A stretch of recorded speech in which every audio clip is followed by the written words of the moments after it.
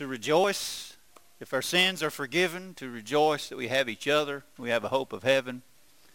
We have the Word of God that helps us, warns us, builds us up, teaches us, gives us hope.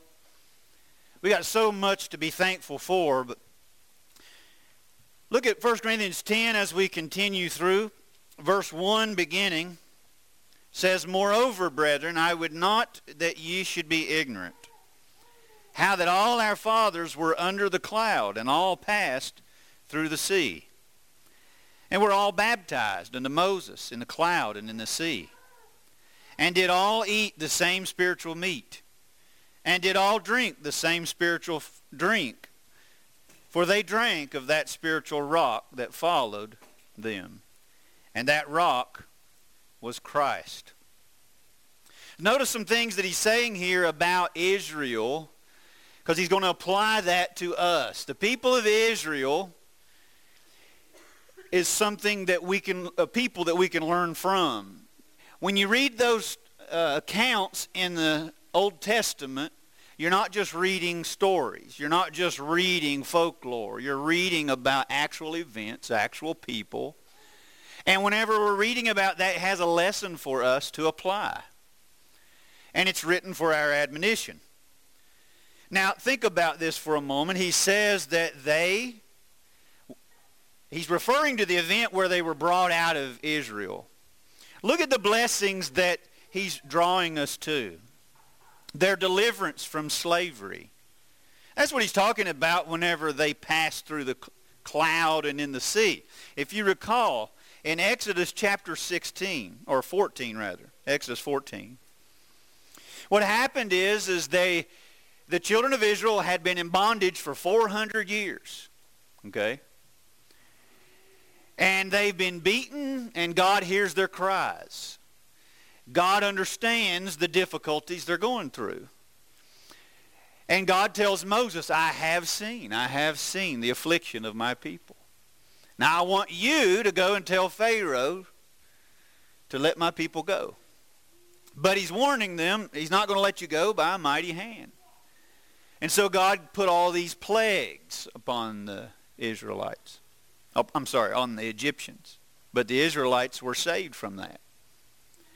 Now, at the very last plague, which was the death of the firstborn, that was the one that finally allowed Pharaoh to let the people go. Then he changes his mind after they're already out there, and he goes chasing after them with his army and chariots. Now the Israelites have their back to the wall. They've got a sea in front of them, and they've got this army coming after them, and they are not trained soldiers. So Moses says, take your rod, tell the children of Israel, you won't have to fight today. The Lord will fight for you. Stand still and see the salvation of the Lord. Tell the children of Israel to go forward. And so Moses parted the sea, and it says there was a wall to the left and to the right. Okay? So they passed through the sea on dry ground. There's a wall of water on the right and on the left. And also they were being guided by a pillar of cloud by day, and a cloud by day and a pillar of fire by night.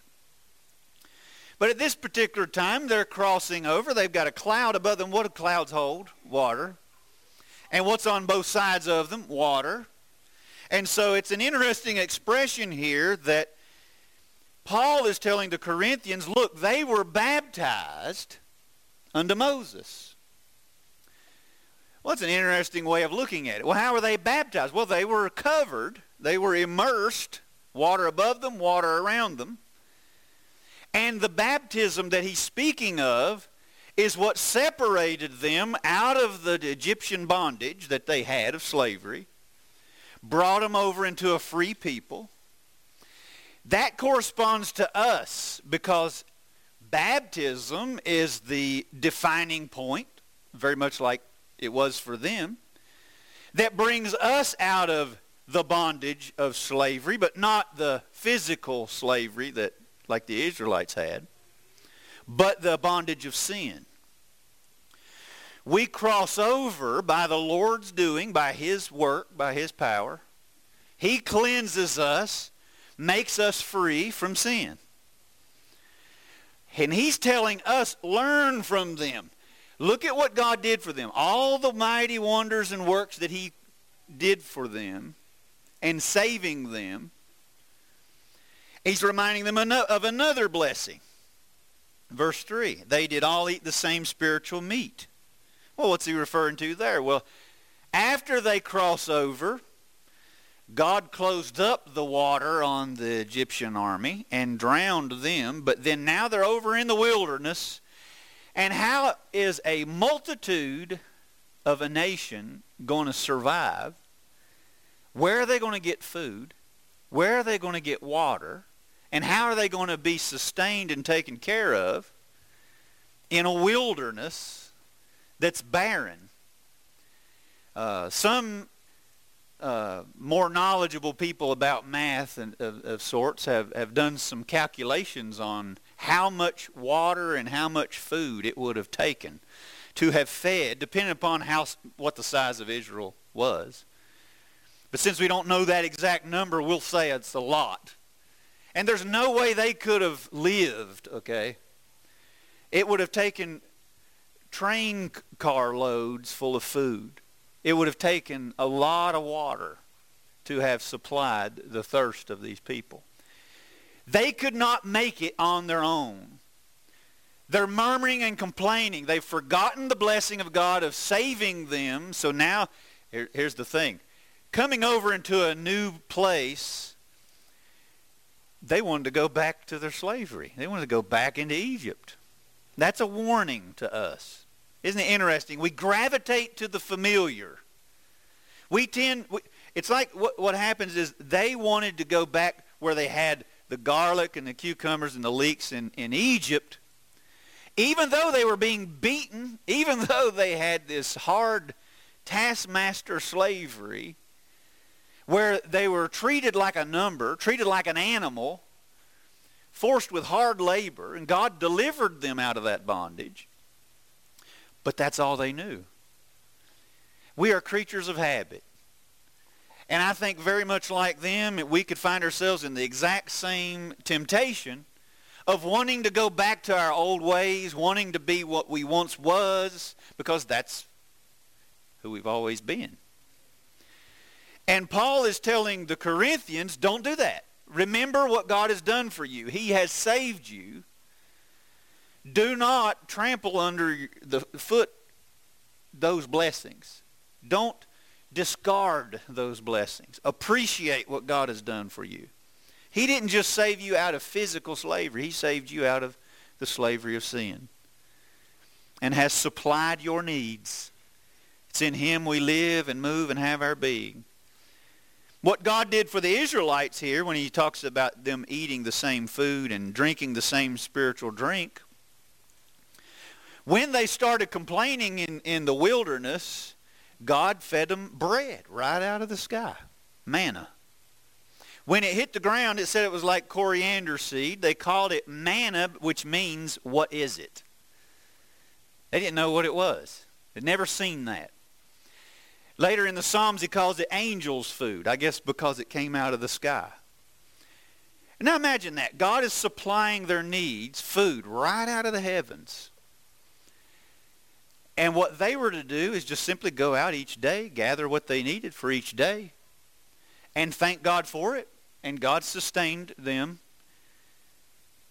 And God provided water out of the rock. They were also complaining, so one time Moses was told to strike the rock. And what happened is all this water came out. It's interesting how here in 1 Corinthians 10, he says, they drank of that spiritual rock that followed them, and that rock was Christ. Well, how do you think, where was the power of where that water came from? What we're really seeing here is a fascinating concept of the idea of Jesus being in the Old Testament. Appearances of Christ in the Old Testament. It's not as if Jesus simply came into existence when He came to the earth as a baby. No, He's existed from the beginning. And he was actually present with them in the wilderness. He is the reason and the means by which they were sustained by this water out of the rock. So look at some of the blessings that I believe that Paul is referring to here. They were delivered from slavery. They were guided by God because of this cloud. They had fellowship with God. They're drinking of his sustenance. They are being provided for by God. Doesn't God still do some of these things for us? Maybe not exactly the same way. It's not manna like they had it. But Jesus came down from the sky, from the heavens. And he walked among us, and we're to live upon him. He's to supply us. Man should not live by bread alone, but by every word that proceeds out of the mouth of God. We need to let the Lord provide for us, and he does. Now, what did they think about these blessings? Well, they forgot so easily. Well, what can we possibly do? We could forget. Start complaining like they did.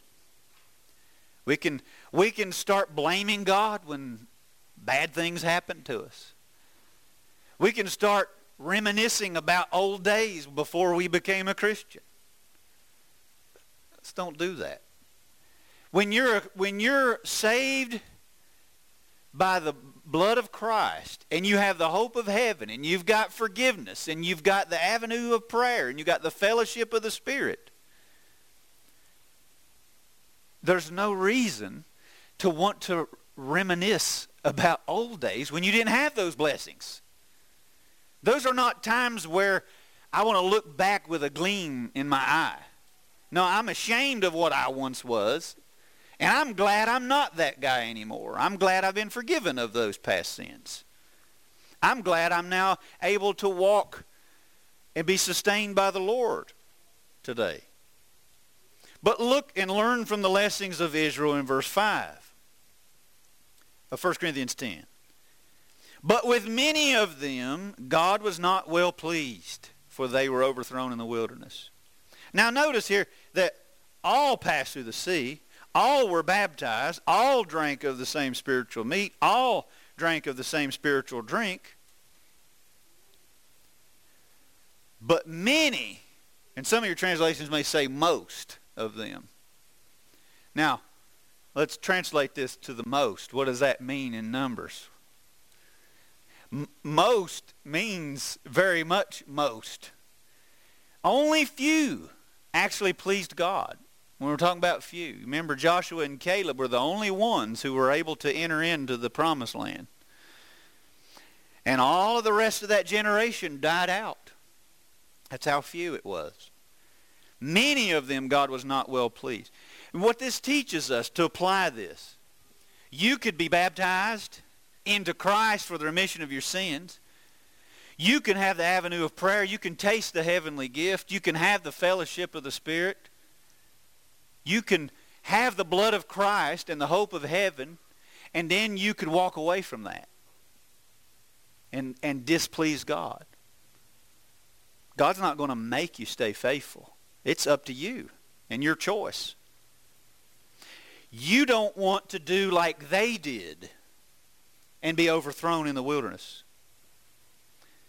Now, another place in Scripture, it says that after God saved them, then destroyed them in the wilderness. The same thing can happen to us. After we've been saved from our past sins, we can go backward like they did. So we want to learn from them. Verse 6. Now these things were our examples, to the intent that we should not lust after evil things as they also lusted. Neither be ye idolaters, as were some of them. As it is written, the people sat down to eat and drink and rose up to play. Neither let us commit fornication, as some of them committed, and fell in one day 23,000. Neither let us tempt Christ, as some of them also tempted, and were destroyed of serpents. Neither murmur ye, as some of them also murmured, and were destroyed of the destroyer. So now what he's saying is, look at their downfall. Look at the things they did. They lusted. What's that? That's when you crave things that are forbidden. There's nothing wrong with wanting some things, but some things are off limits, and God is not depriving us of any legitimate thing that we need. You know, wanting food in and of itself is not a bad thing. Asking the Lord for our daily bread, something he taught us to pray for. But complaining about the provisions of the Lord, that's a problem. And they lusted after other things. Now, when he talks about idolatry in verse 7, anything that you worship or place before God is idolatry. If you carve an image, it's so silly, really, to take a tree that God made, cut it down, carve it, and then pray to it. It's not going to hear you. It's not going to answer your prayers. It didn't make you. God made it, but then you shaped it. So it's so foolish to make that an idol. But anything other that you put before God becomes an idol. Anything you place before God. Don't be an idolater as they were. As were some of them.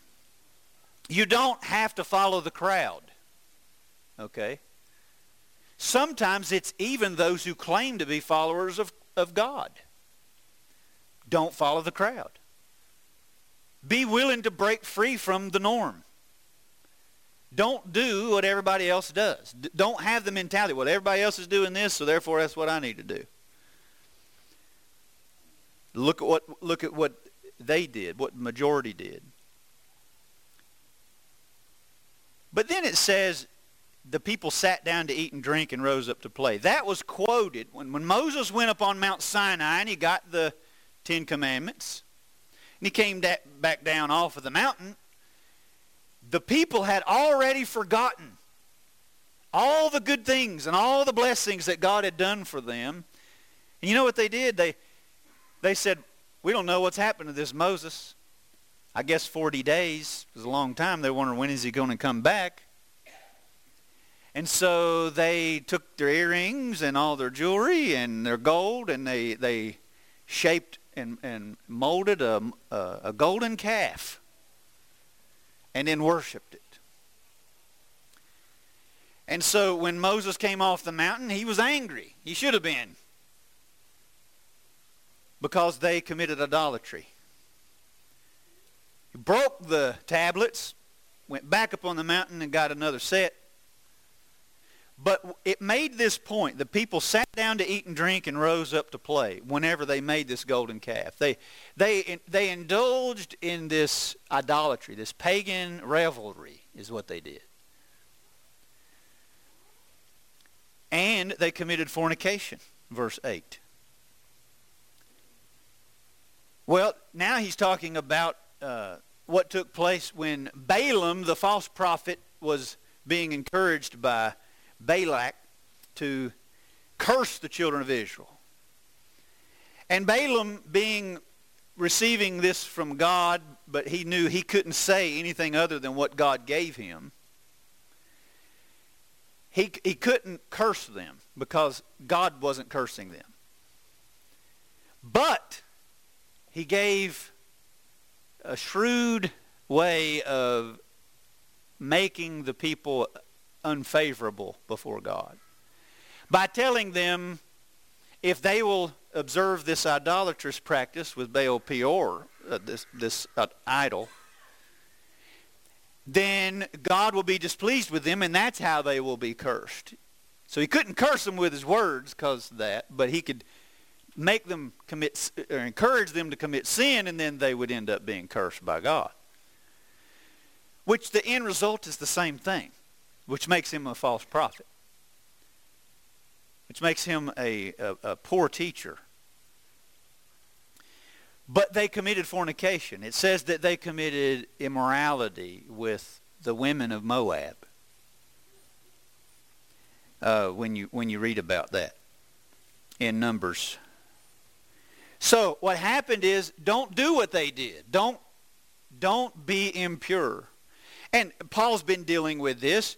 They had immorality among them. A man had his father's wife in chapter 5. And then he's encouraged them not to commit these types of sins in chapter 6. Because your body's the temple of the Holy Spirit, you don't want to be joined to someone that you're not married to. You don't have the right to. In a right relationship, that's good and holy in chapter 7, but in a wrong relationship, that's not acceptable. God's not trying to deprive us of any legitimate pleasure. In the right context, it's okay between a man and his wife, and that's it. But outside of that, it's sinful. And God is trying to protect us from the unholy relationships. Think about it. Diseases occur, all kinds of things. Families are split. Children suffer the consequences of this kind of thing, and they pay the price, and so everybody loses whenever that type of sin is committed. But God's not trying to say you can't have this at all. He's just saying make sure you do it in the right relationship.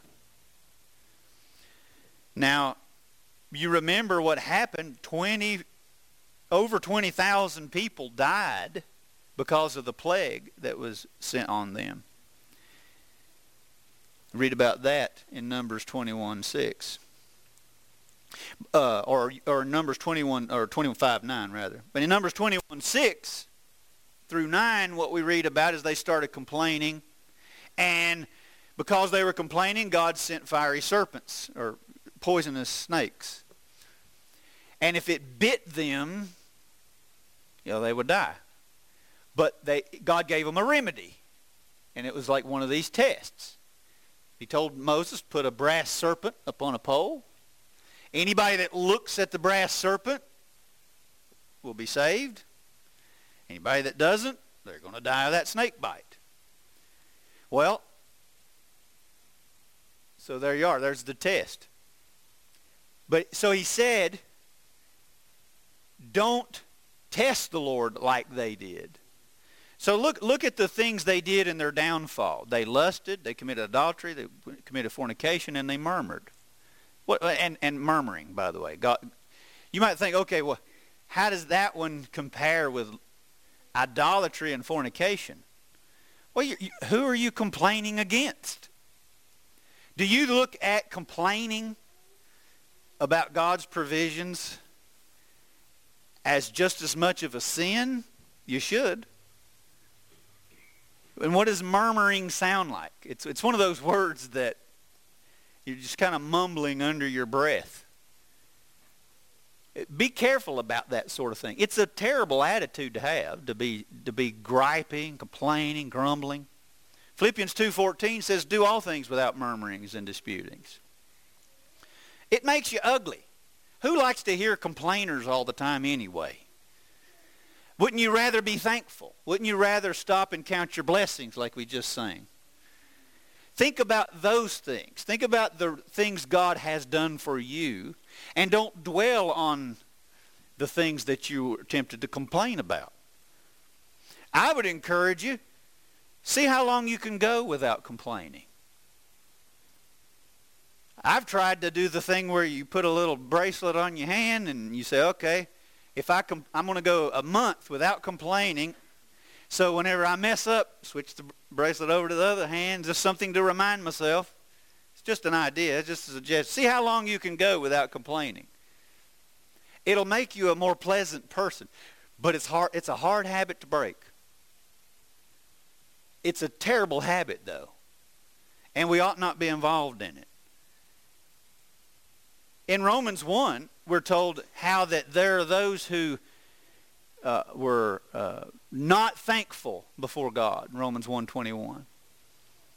Are you thankful for what God has done for you? When you got up this morning, were you thankful that the sun came up and you're on this side of the grass? Were you thankful that you got breath in your lungs? You're still living. Were you thankful for the people who are still in your life? Are you thankful for the opportunities you've got? in order to try to do something good today. And how are you going to spend the rest of your day? You're going to spend it griping, or are you going to spend it being thankful? That's the way we ought to choose to be. Notice how each of these, he says, neither let us do like they did. Don't lust like they did. Don't commit idolatry like they did. Don't fornicate like they did. Don't murmur like they did. So, in verse 11, now all these things happened unto them for ensamples, and they are written for our admonition, upon whom the ends of the world are come. Do you think those things were written for them? No, they're dead. That account of what happened to them is written for us to learn not to do what they did. Do you want to learn everything the hard way? Or do you want to learn by example? When you say, okay, the earth swallowed some people up because they rebelled against the authority of Moses. Well, okay, I don't want to rebel against the authority of God, so learn from them their example. When they got bit by snakes, I don't want the Lord to be upset with me, so don't complain like they did. And so forth. Those things are there to teach us not to do what they did. Now, verse 12. Wherefore, let him that thinketh he standeth take heed lest he fall. Now, here's where it seems that the Holy Spirit has anticipated that it's a natural reaction for us as we're reading this to say, oh, I'm not like those Israelites. Oh, I would never do like what they're doing. I wouldn't complain. I'm thankful. I wouldn't commit idolatry. I don't believe in that. I wouldn't commit fornication. I don't lust. And tell myself that. But there needs to be a humility. If they did it, I could end up doing it. I need to be careful. I don't need to think so highly of myself. And this is what happens with temptation. Don't people do this? Oh, I'm strong enough. I can handle this thing. And then they flirt with the temptation, and they get just as close to the temptation as possible. Oh, I would never do that. I'm just going to get here, but I'm not going to go over there. And we tell ourselves that. And this is why he's telling us, if you think you stand, take heed lest you fall. You could even have the right determination that you're not going to sin against God. Peter did. When the Lord told Peter, you're going to deny me, he said, oh, I'll never deny you. I'll die before I do that.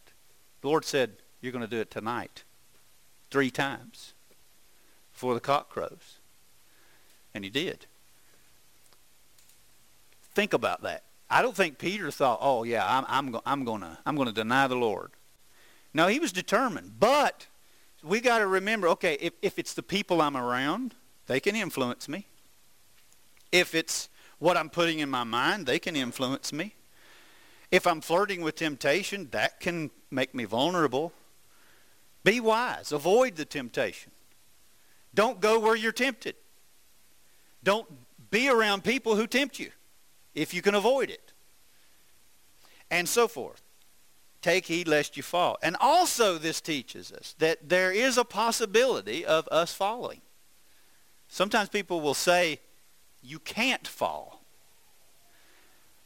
Well, how can you say that if he says, take heed lest you fall, if it wasn't possible? It is possible to fall. They did. They were saved out of Egyptian bondage, and then they fell in the wilderness. You and I can be saved and then fall, just like they did. So take heed lest you fall. But remember this in verse 13. You don't have to give in to the temptation. You're not alone in your temptation. Each of us probably has our own weaknesses, but it's not anything new. Whatever your temptations are, other people have been tempted. So, verse 13, there hath no temptation taken you, but such as is common to man. But God is faithful, who will not suffer you to be tempted above that you are able, but will with the temptation also make a way to escape, that you may be able to bear it. Now here he's talking about temptation to sin.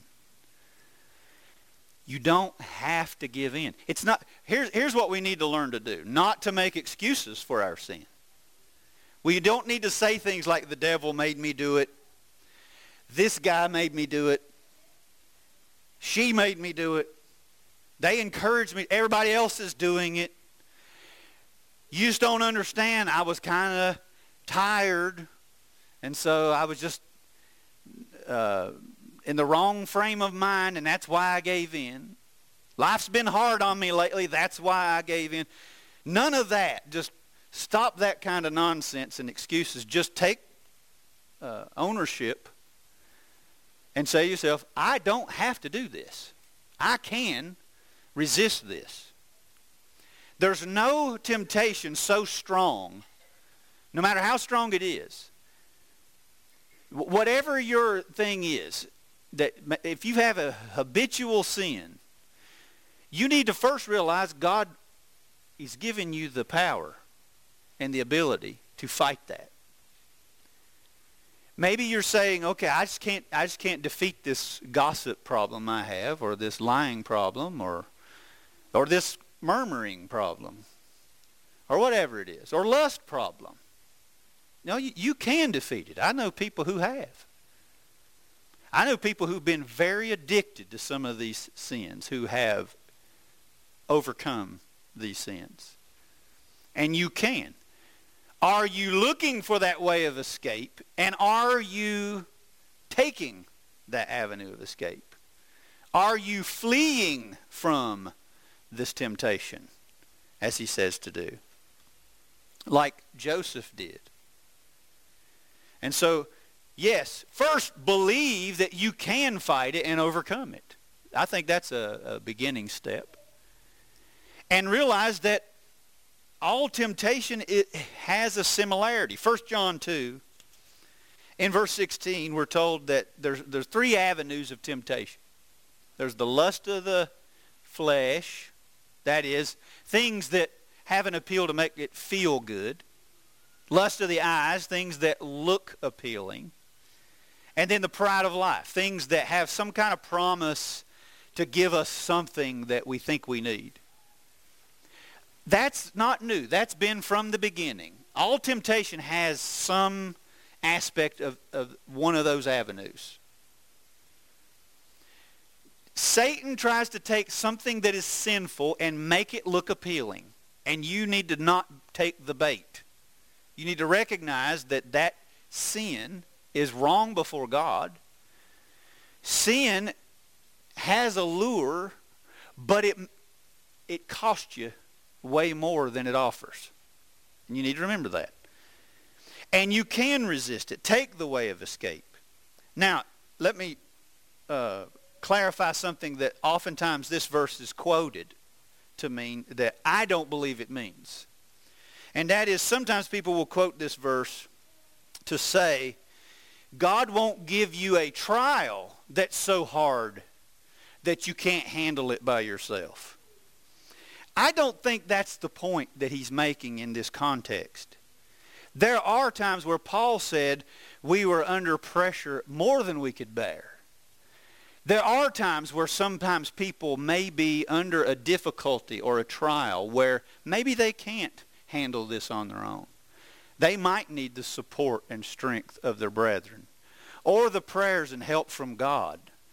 So I don't think he's saying here that he's not going to give you a trial that is too hard.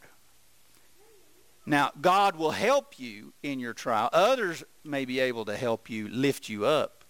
But there are times where sometimes physically we get weak over physical problems, or we get weak sometimes over mental and social problems, relationship problems. And sometimes we might need help. And if you need help on some area, don't be afraid to ask for that and say, well, no, God said he wouldn't give me anything more than I could handle, so I can handle this on my own. No, sometimes you might need that help. So put that in the proper context. It's not saying God won't give you a trial that is difficult. Sometimes God allows us to go through certain things. But I think the point in context is talking about temptation to sin. God's not going to give you or allow you to be tempted to sin and it be so strong of a temptation that you have to give in. You don't have to sin. You're not born innately sinful so that you have to give in. You can resist. And then he says, verse 14, wherefore, my dearly beloved, flee from idolatry. As the final point to bring the lesson to a close, learn from Israel's example. Don't fall the same way they did. Keep counting your blessings. Appreciate what God has done for you. If you haven't been freed from your sin, why don't you be baptized? Not unto Moses like they was, but into Christ. In water for the remission of your sins. Putting on the death, burial, and resurrection of Christ. Having all your sins washed away. Then walk in newness of life, remembering and being thankful. Go away today rejoicing if your sins are forgiven. If you haven't done that, we'd like for you to do that before it's too late. You don't know how much time you got. Why not be in the right relationship with God? Whatever way we can help you, won't you come while we stand and as we sing?